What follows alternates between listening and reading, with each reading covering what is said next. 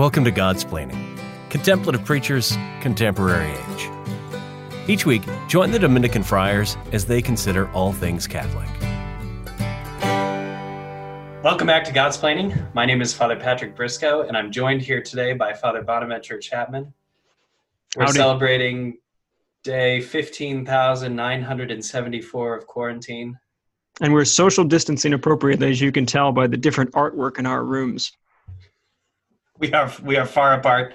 I'm here in Providence, of course. Father Bonaventure is at the House of Studies in Washington, D.C., where he just completed the first year of his doctoral work. Oh, hurrah!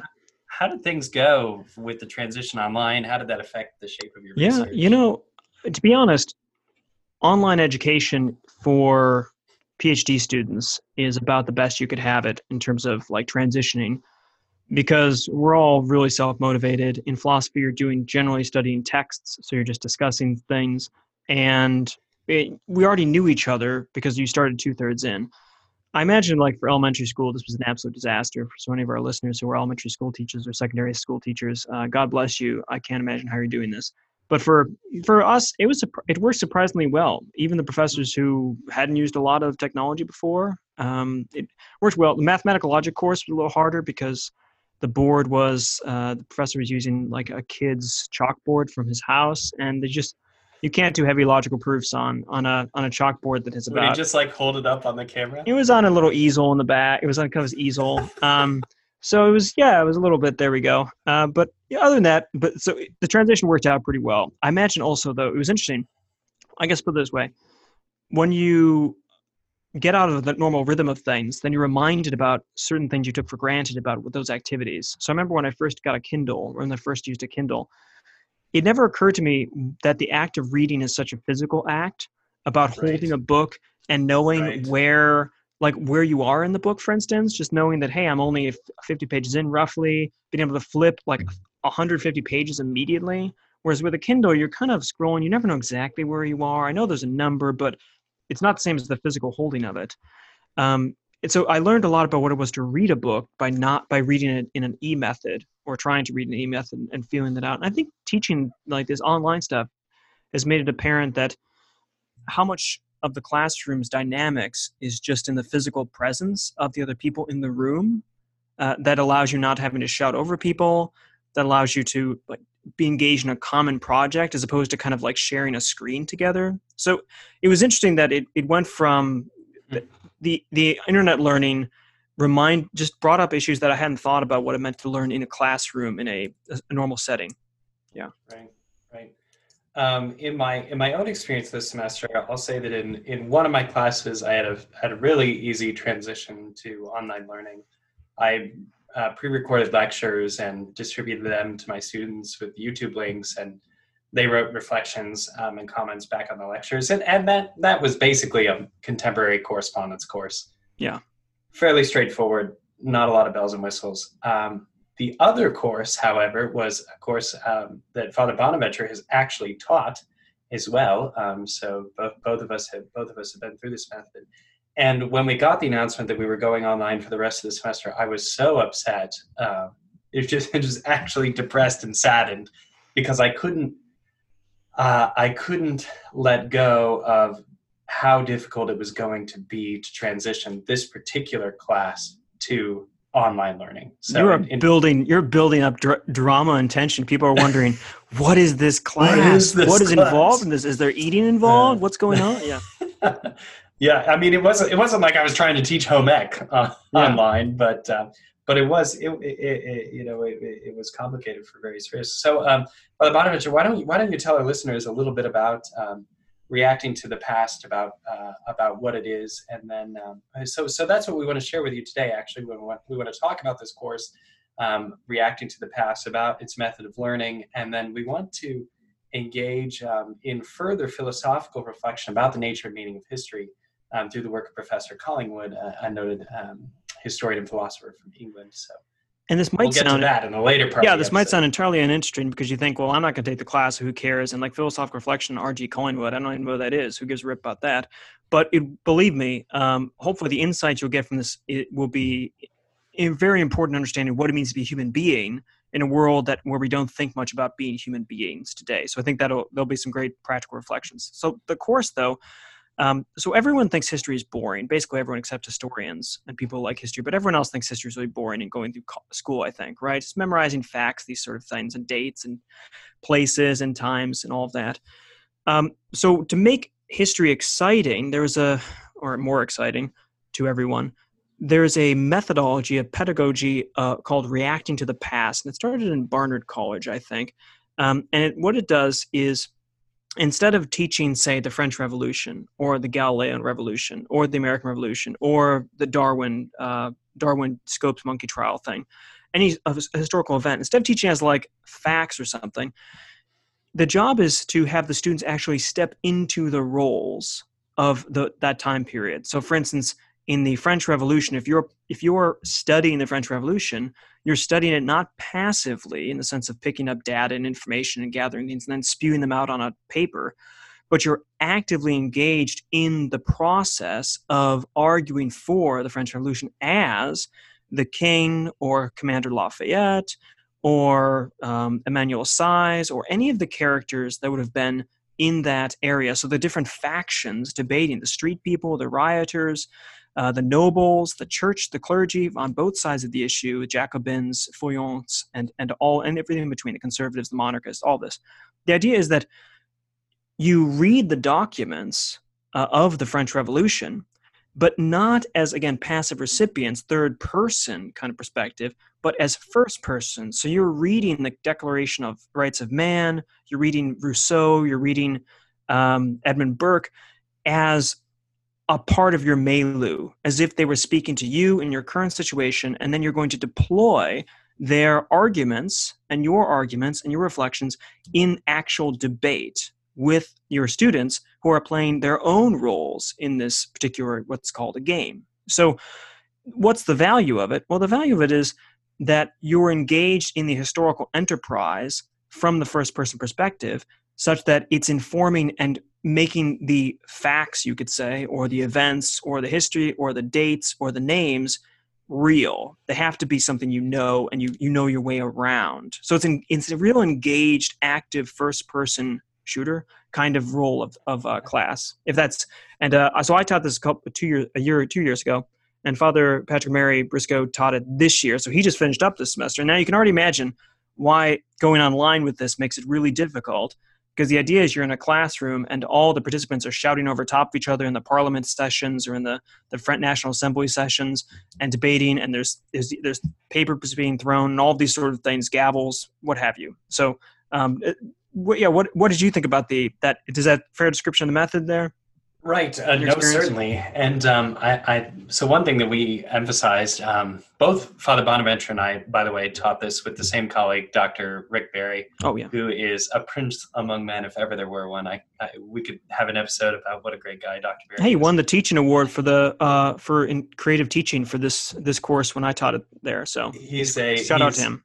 He's just a really incredible member of the faculty of Providence College and a great person to teach with.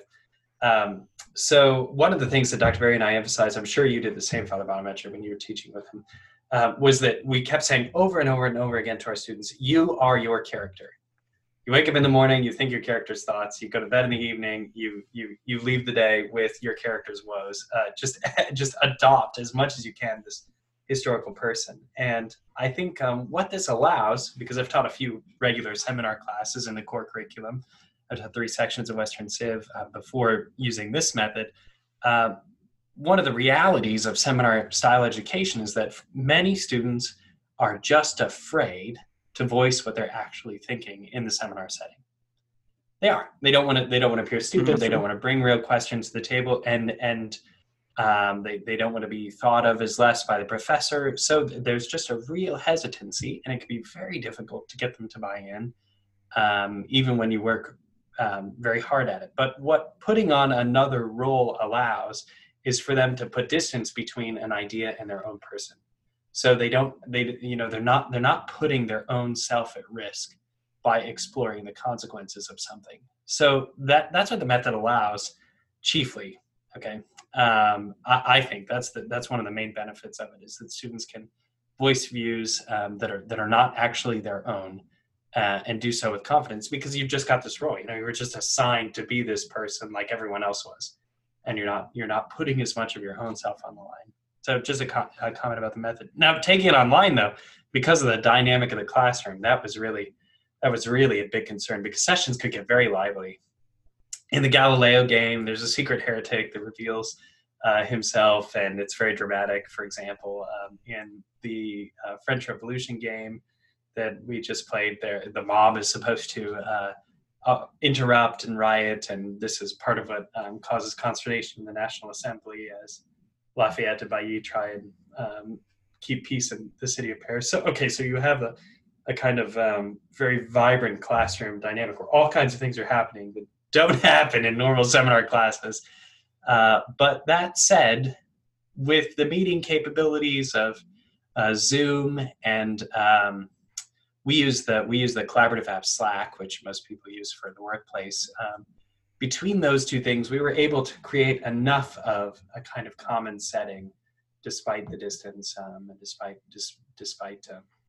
being limited to online, that they were still able to present enough of their character to really interact with those ideas. I think one of my favorite parts about this experience was, is that stepping into the roles, there were some guys who you would never think, clearly they're just taking this course because they have to take this course, and they're the particular type of guy, and they're God love them, they're great guys.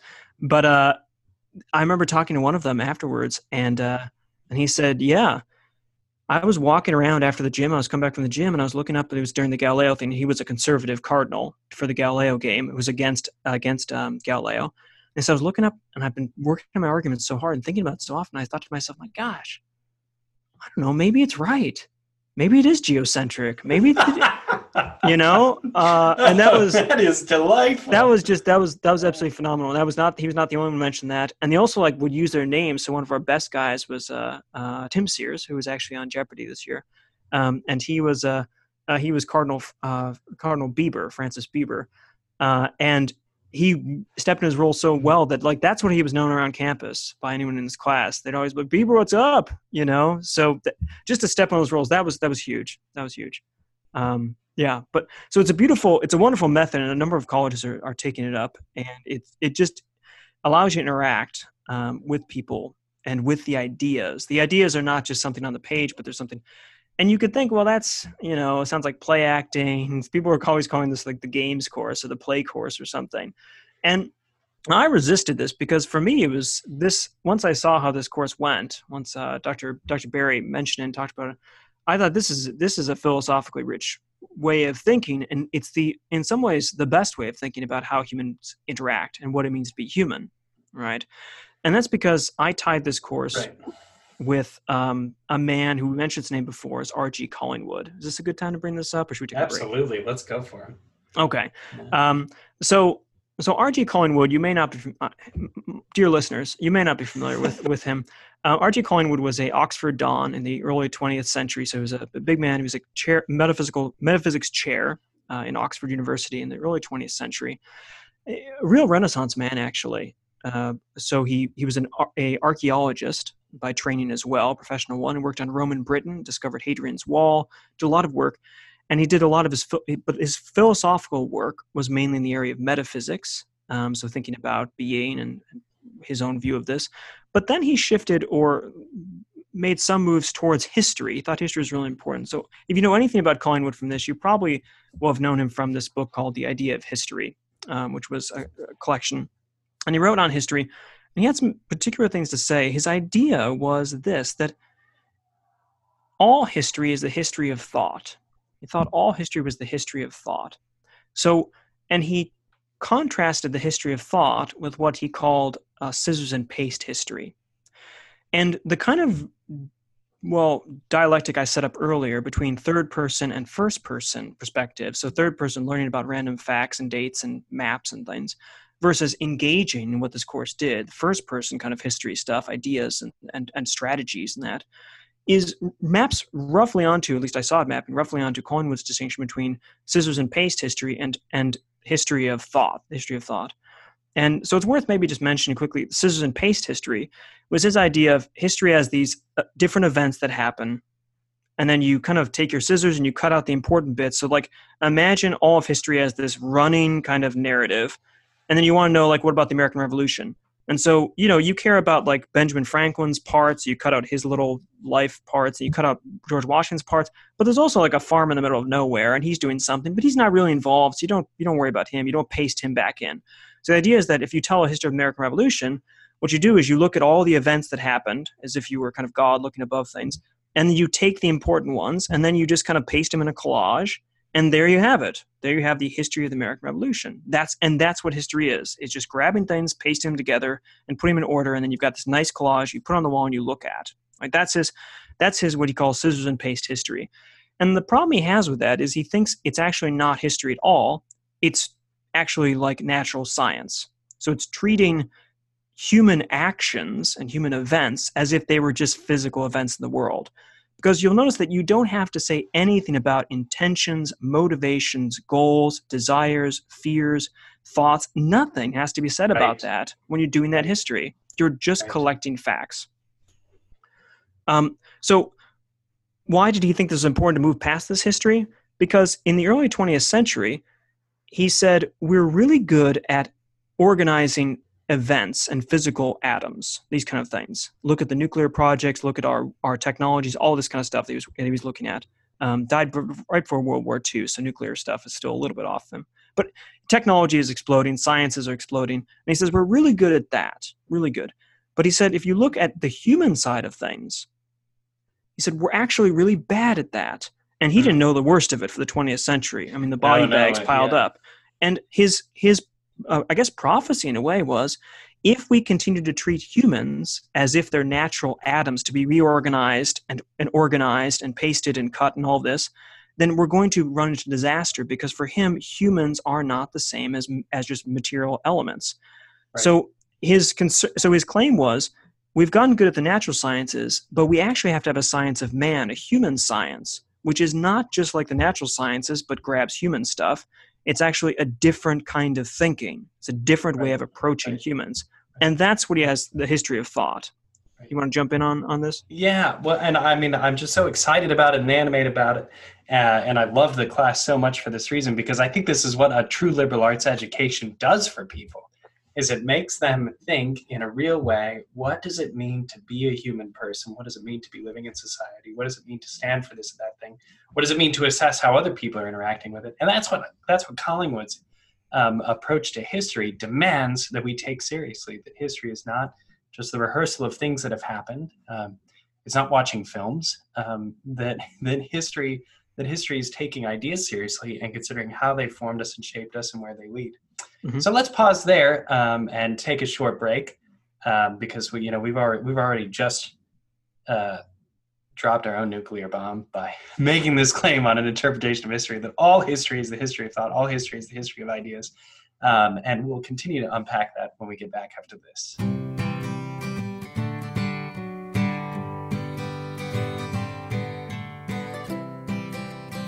This is Godsplaining. Get up to date on all our latest episodes at opeast.org/Godsplaining. Well, welcome back. Father Bonaventure has just been introducing us and opening up to us the thought of Professor R.G. Collingwood, his particular understanding of history. So let's go a little bit further with this. Father Bonaventure, we've been saying that all history is the history of thought, all history is the history of ideas. And that this has important consequences for how we should study history. So we're trying to connect that with a method that we used teaching in a class in Providence College. But where can we go? How can we go a little bit further with Collingwood? Let's go. So remember, the scissors and paste history is history as just putting together events and standing off third person. But he says, no, history is the history of thought.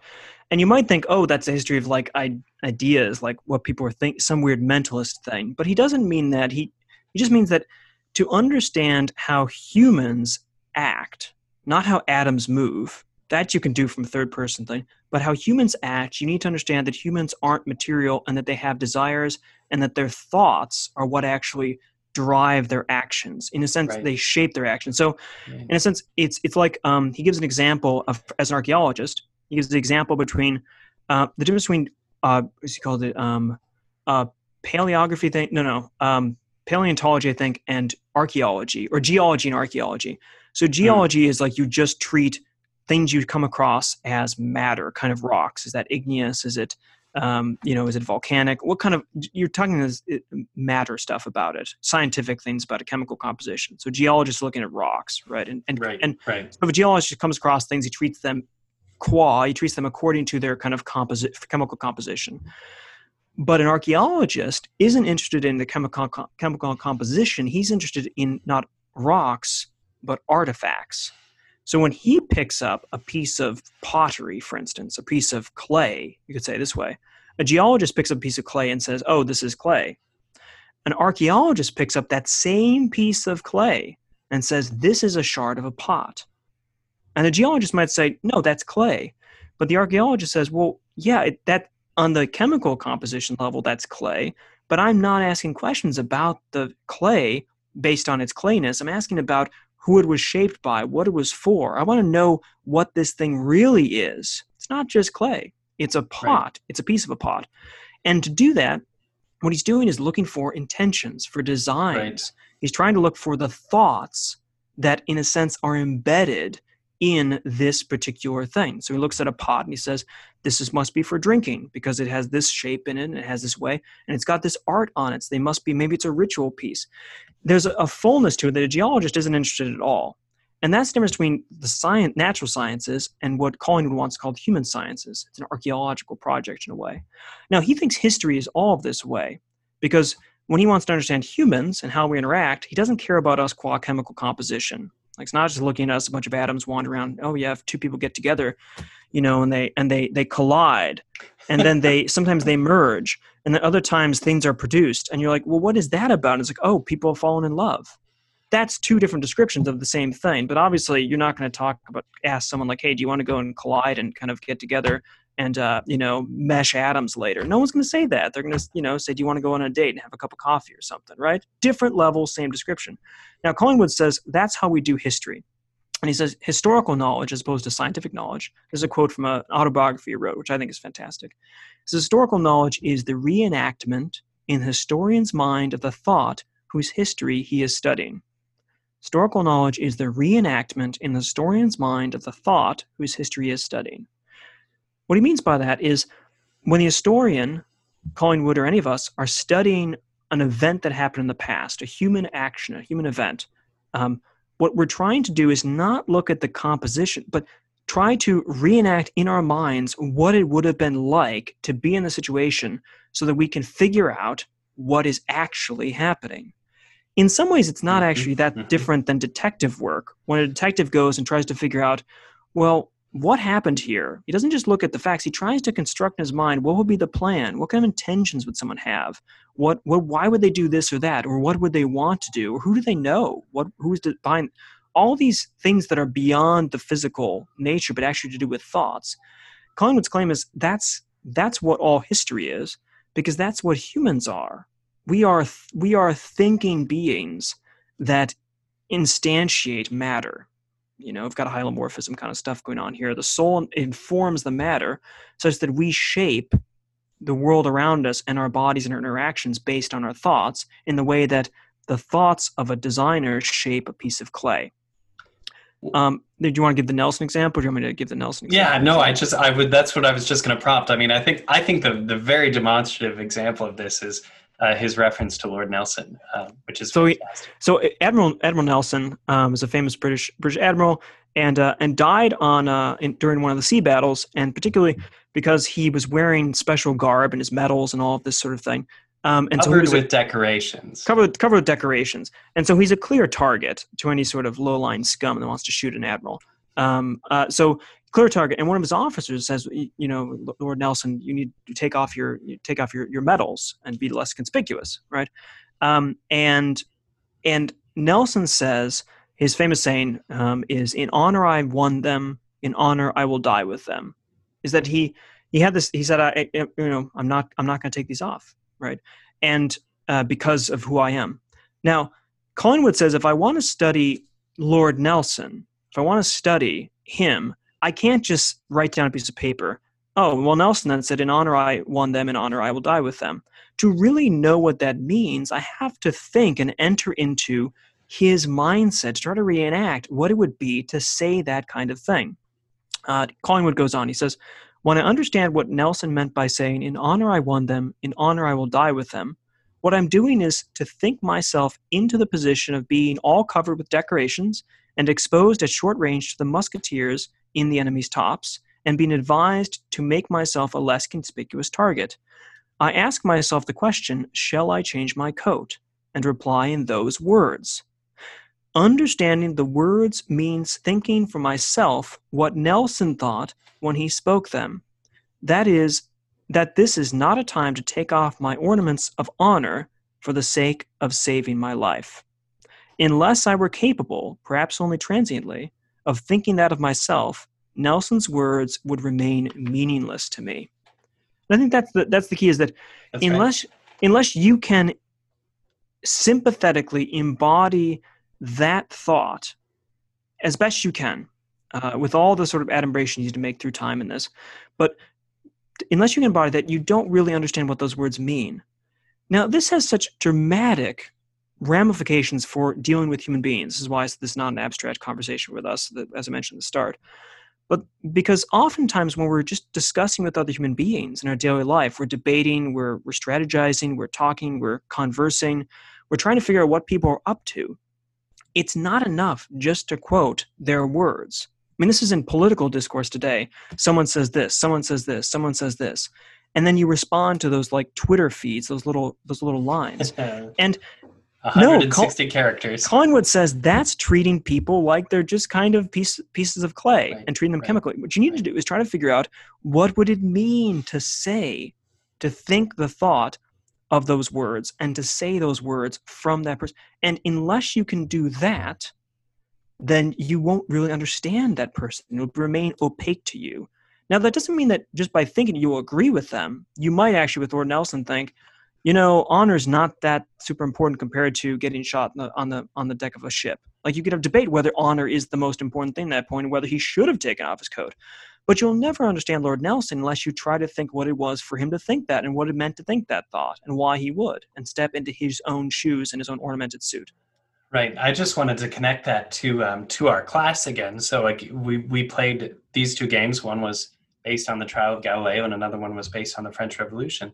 And one of the things that was very interesting about the Galileo trial, one of the things that I think it actually afforded our students, was the opportunity to consider what it would mean for the scriptures to have been so important in one's life and so fundamental. Because otherwise you read the story of Galileo and you say, oh, he's just proposing a different reading of the Bible. Mm-hmm. And it's not until they look at the context, they see the rise of Protestant nations in Northern Europe, the great separation of the church. They think a little bit about the church's response to the rise of Protestantism. It's not until they begin to contextualize it within their own debating and their own role as a character that they understand, okay, this isn't the sort of thing that one just moves past in a few seconds. Oh, the trial of Galileo. Oh, that was a debate about the scriptures. Well, okay, but what did that mean to the people of that time? Yeah, it's like the not just like, again, thinking of these debates and any debates as like collecting a bunch of sentence propositions, and then like trying to square those sentence propositions with what are the best ones. I remember talking with when I was teaching this with on the Galileo one, I was trying to make clear the person was coming in. They were talking about the Galileo side of things, about obviously he's right about this, and I said, well, look, you're debating against people, the conservative cardinals, who believe in the doctrines of the Eucharist, that Christ is present substantially, but the bread is still, the accidents of bread are there. So there's a difference between substance and accidents, appearance and reality, and that sort of thing.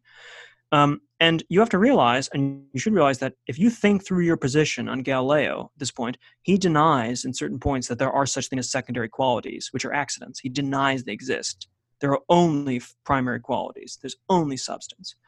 And I said, I want you to just think about that for a second. If you're on that other person's side, what you're being told is, if I take on Galileo, at least as far as you present him to me, it means I have to deny the doctrine of the Eucharist.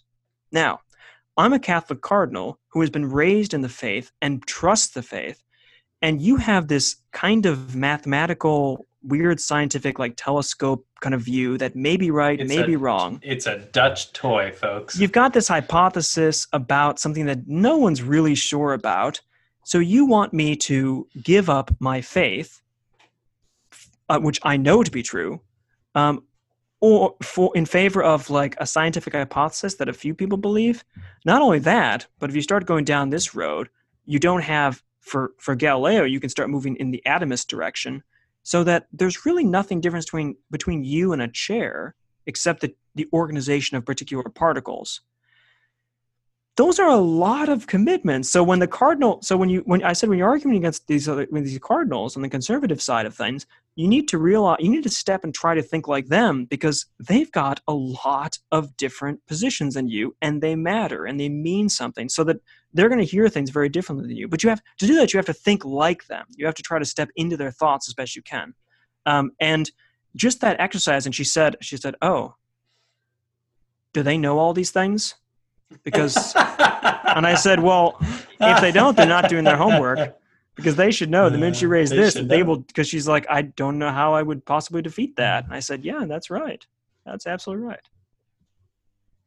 One of the things that's so incredible about this proposal, that historical knowledge is the reenactment in the historian's mind of the thought whose history he is studying, means that we as human beings have to be more than the sum of past historical events too.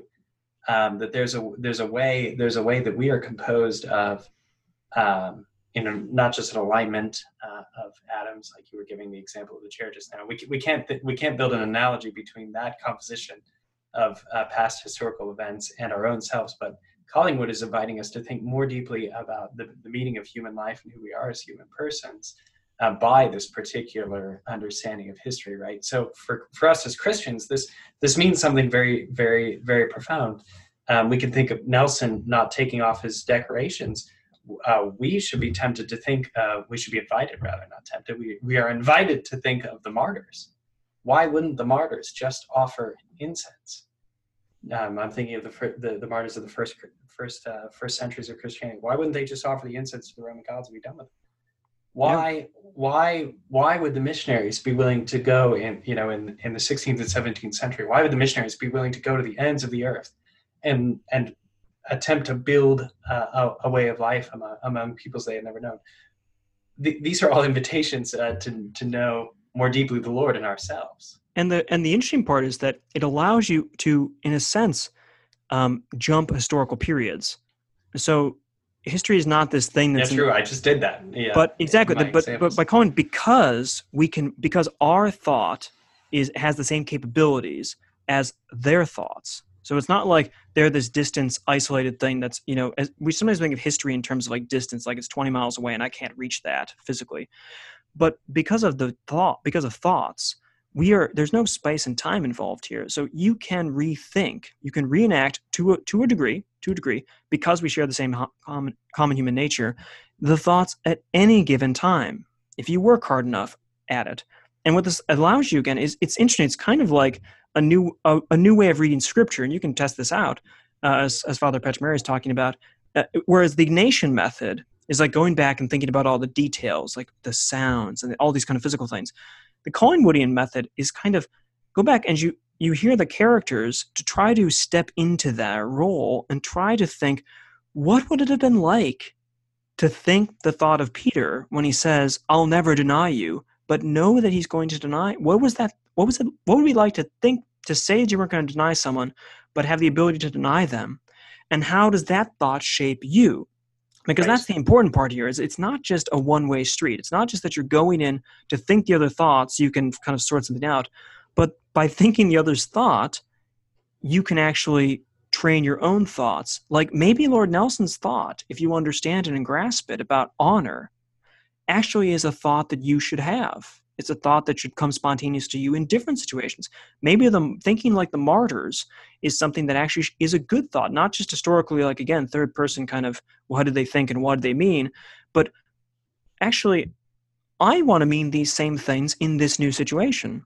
That's right. So that you can actually go into the past and get ways of relating to people in the future and yourself today. That's the power of it. Yeah. As Collingwood says, he says it this way. This is such a great quote. If what the historian knows is past thoughts, and if he knows them by rethinking them himself, it follows that the knowledge he achieves by historical inquiry is not knowledge of his situation as opposed to knowledge of himself. It is a knowledge of his situation, which is at the same time knowledge of himself. Yeah. And that's, again, Collingwood's beautiful about this in that it's not a difference between like events and ideas, like the way we usually think in some dualistic thought, like there's physical events out there and then there's mental ideas. It's the history, the thought shaping the actions. So thought and action is being shaped because that's the kind of beings we are, just in the way that the pottery is shaped by ideas, or even more so as spiritual beings, as intellectual beings. That's Collingwood's idealism here, is that, our actions are our thoughts, are our actions. These are intertwined. You can't separate out with a strainer or something how someone acted physically and how someone thought, that they're actually combined, which of course became a really big project in Catholic moral theology in the 20th century following G.E.M. Anscombe, who focused not on mental causes of beliefs, but intentions. So her whole action theory. And this got this whole idea of anyone who's listening in favor of neo-Aristotelianism and that kind of thing, going back into looking at how we act and the issues of like intention. What do I intend to do and how that reveals morality? That's right up this alley, treating human interactions not as events in the physical world, but as actions with intentions and thoughts behind them and seeing them as together in that way. Well, I hope you've enjoyed this little foray today into philosophical reflections on history. I was delighted. Father Bonaventure, of course, is one who introduced me to Collingwood. I can't say that I found him on my own. But I have been delighted to get to know him, to think about him, to realize how these events, just even in the context of teaching this class, how teaching these two events has shaped my own appropriation and rethinking of history. It's been an extraordinary project. So I hope that today's episode will help you to do that as you continue to explore history in your own right. Can I just close on? Of course, please. Tied, of course, with St. Paul. What are we supposed to do? We're supposed to think the thoughts of Christ, and by doing that, we become conformed with Christ. So this is, as Father Patrick Murray said, to take this into your prayer life as well. And when you read the scriptures and you hear them on Sunday or wherever you do, to start to reenact them in a sense in your mind, so that you can conform to him and his life. That's fantastic. Well, I have nothing better to say than that. We hope that the podcast helps you pray. That's the goal. Godsplaining is about thinking about God, talking about God. If you like what you're hearing, please share the episodes. Even if you don't like what you're hearing, maybe share it as a penance. We propose this idea. Maybe not. Maybe don't tell other people you don't like it if you're sharing it as a penance. Please know of our prayers for you. God bless.